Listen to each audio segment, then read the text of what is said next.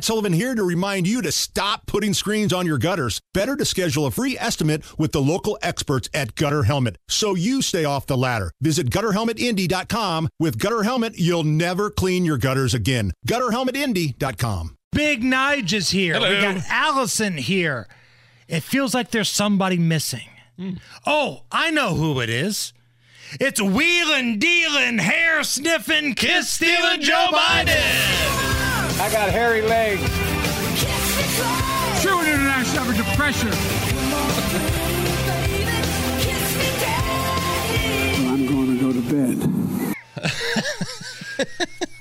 I still can't believe that the leader of the free world spoke at a major event and said, I'm going to go to bed. On foreign soil. And no people less. are fine with it. Like, that's a big story, and people are fine with it. You mentioned this a little bit earlier, Nige. Joe Biden speaking at the annual Congressional Hispanic Caucus Conference. So I want to play a soundbite here for you.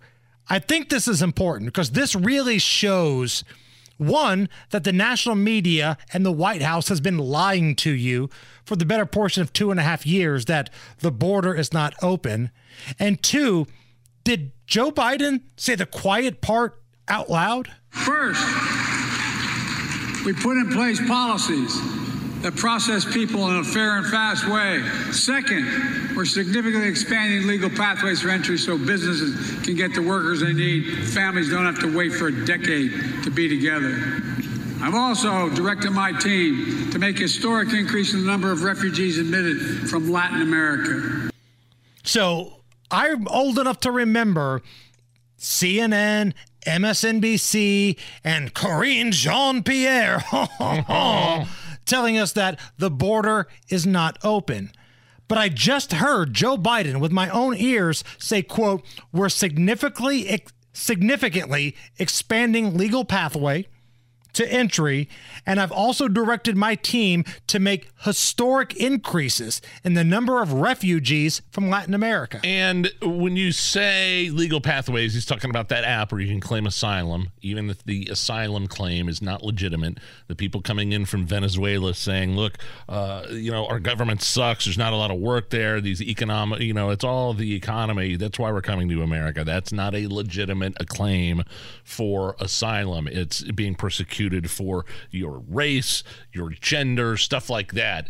These people that are coming across from Latin America, what refugees from Latin America? They don't have a legitimate claim for asylum. So you understand that the border czar, Kamala Harris, is famous for saying, look, don't come. We don't want you to come, but if you do come, if you manage to make it, we're going to put you up in hotels, and we're going to give you, we just gave 500,000 Venezuelans, licenses to work in this country, and you're going to get all this stuff, but don't come. That's what the border czar says. And then Joe Biden is saying it out loud at the Hispanic Caucus Conference, saying, yeah, we're going to make historic increases in the number of refugees from Latin America. And by historic, they mean 472,000 Venezuelans being given the work visa. So you're going to tell me that 472,000 folks that have made the pilgrimage from Venezuela have all passed their criteria to be a United States citizen. That's what the argument is with me right now. I don't know what it means to be a United States citizen. I mean, we're residents of the country, Hammer, but what does it mean to be a citizen? If people that have been here, there are people that have been here since the late 90s after the hurricane, like from Honduras, that keep getting extensions on their stay here. And so these people from Venezuela, these people that are coming, they're here to stay. I want everybody to make sure they understand right now, they're not going anywhere anytime soon. And their claims of asylum are illegitimate. Look at how this administration is bending over backwards to make sure these folks have jobs. Whether it's in a sweatshop or not, we've heard from Josh Hawley about some of the working conditions that these migrants, these illegal migrants are working in, whether it's a sweatshop or not. Look how hard the White House is making sure they have jobs, yet we have veterans that are in the streets begging for change, begging for money, begging for food. I would love to see a president, Republican or Democrat, treat our veterans the way we treat folks coming in across the border illegally. Check out the story of the Morristown family from Germany. Okay, Morristown, Tennessee.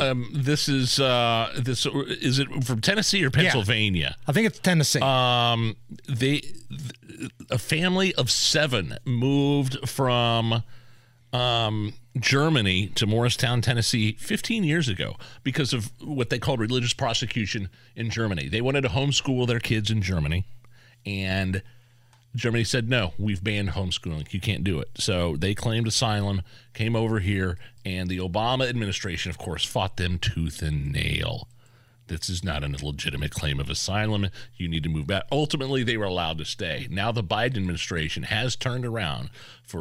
After 15 years, this family of 7 who have been living and working and homeschooling like they're allowed to do in America but not in Germany, Biden administration has told them, get ready, pack your bags, you're being deported. Meanwhile, 500,000 Venezuelans have just been told, hey, you're cool, everything's good. Look up that story of the Romeike family, Romeike family. It's infuriating and devastating and very sad and indicative of the day and age and time we live in this country. Meanwhile, at Eagle Pass, Texas, they're having a full-on invasion. Here's their mayor.